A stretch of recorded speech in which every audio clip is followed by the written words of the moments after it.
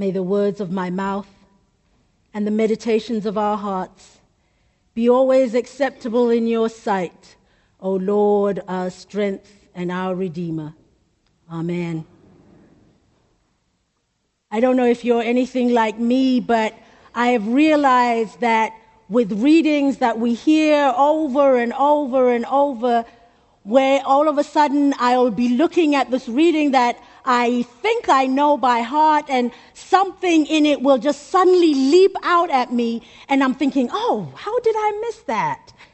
Well, in today's reading, as I was preparing to preach, I suddenly was struck by, he was led by the Spirit in the wilderness, where for 40 days he was tempted by the devil. Somehow I'd always missed that was led by the Spirit part.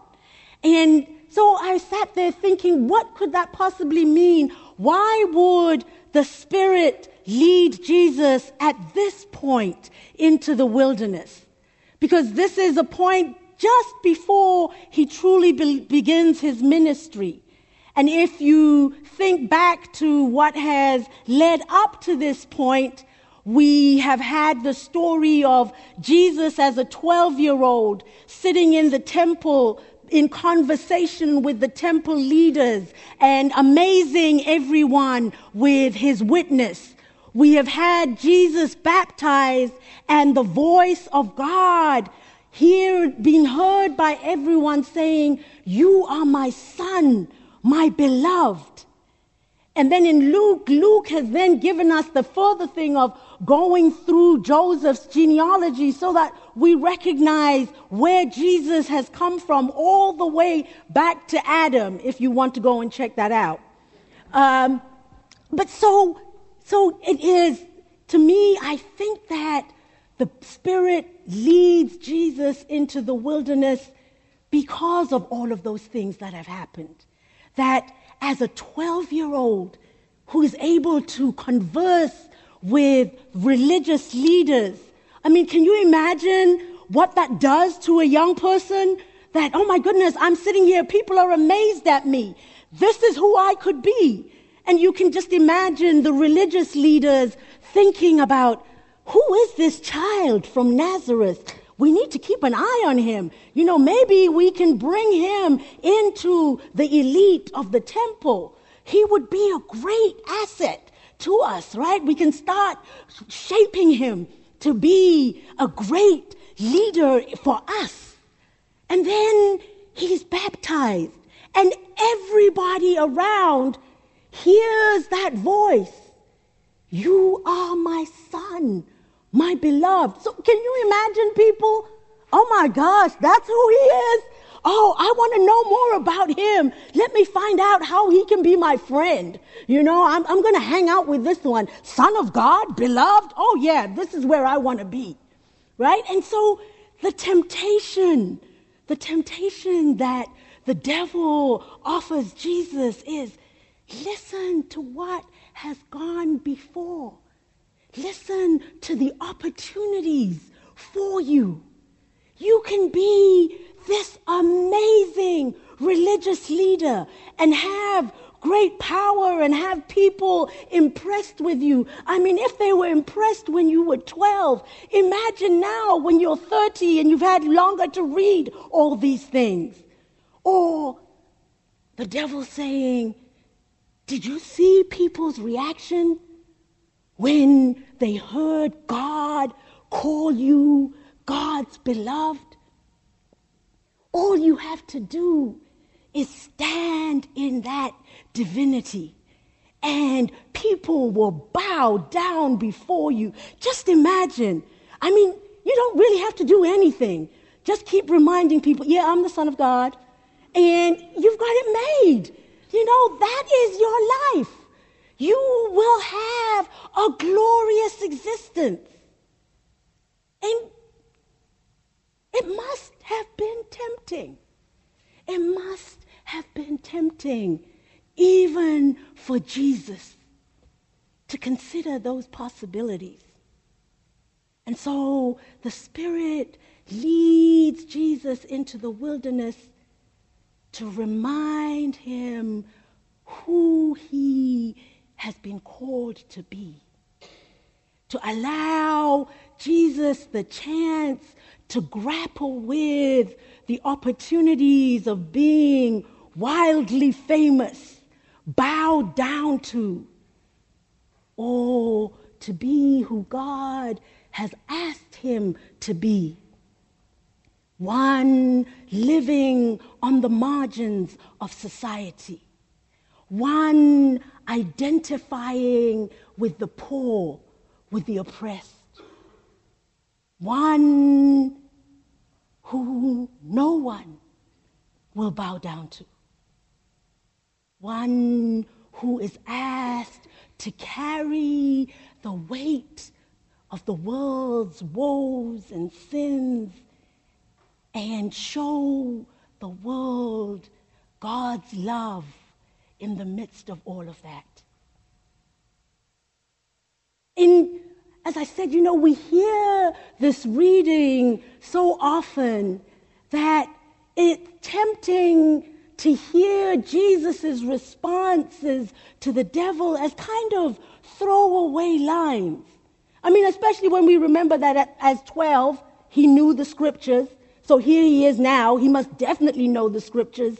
And all of his responses to the devil are taken from scripture. These are words from Deuteronomy that Moses spoke to the people of Israel before they went into the promised land. So we would be, and we often are, hearing those words kind of as though Jesus is saying, yeah, well, I know it says, thou shalt not live by bread alone. Oh yeah, and I know the answer to that. It says, you shall not test the Lord your God.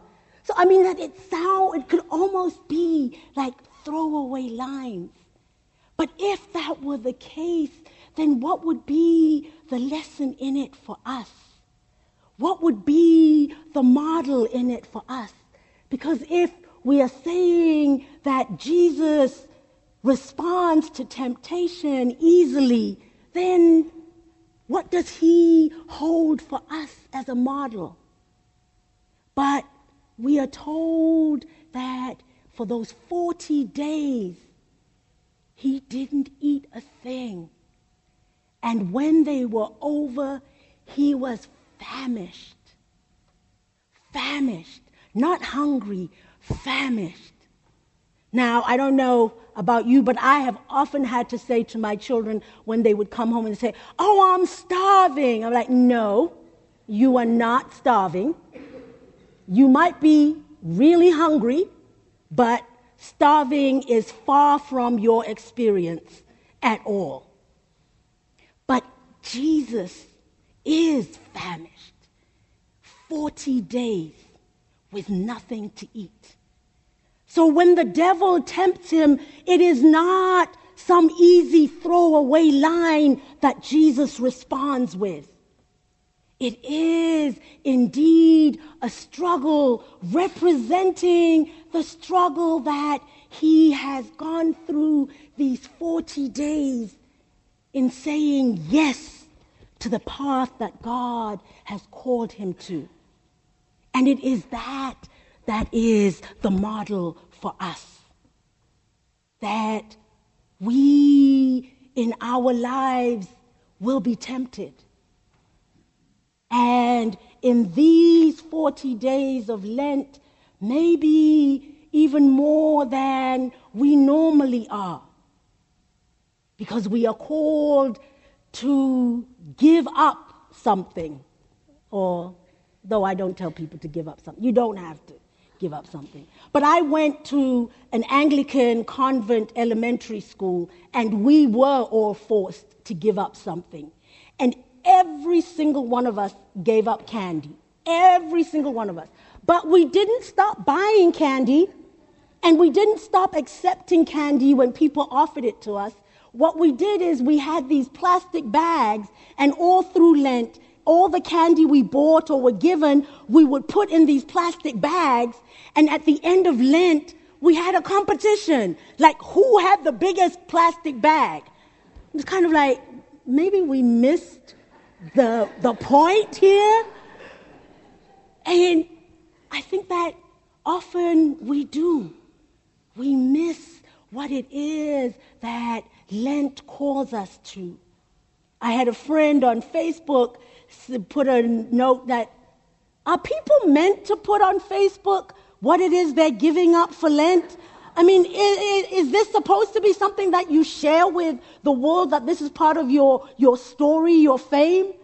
And I was like, well, probably not. She said, yeah, because I just had a friend say she's giving up candy, though she really doesn't like candy. I'm like, again, kind of, we are caught in the words of the law and forgetting what the Spirit is. The Spirit is that we are called to struggle with those things that make us comfortable as an individual and as a community. And we as a community have said we are on a path of koinonia. We as a community are going to be a parish community that questions white supremacy, that questions racism, that questions economic inequality, that questions the structures of the society that we know and we live in, and our part in that society. And I know that often the temptation is to say, well, we've heard about 50,000 sermons, we've read a couple of books, we've had, I don't know how many adult formation classes on all of this. God, I think we're good. But God says, until the change that you say, you imagine that you are working for is in place, then you cannot give up. You cannot be tempted to sit back and relax.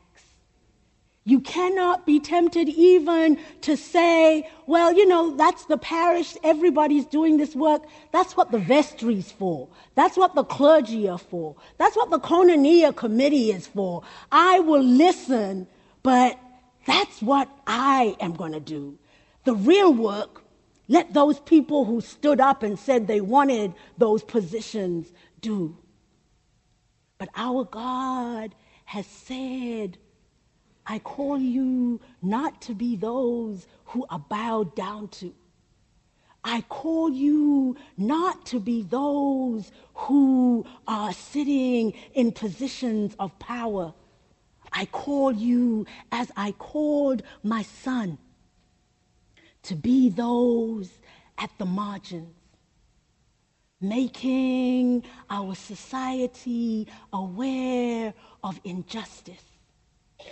I call you to be the ones who fight the temptation to be comfortable with others' oppression, the temptation to give up the struggle before you even start. I call you to be led by the Spirit as Jesus was led. To trust me, to love me, to honor me, and then to see the amazing work we can do together. Amen.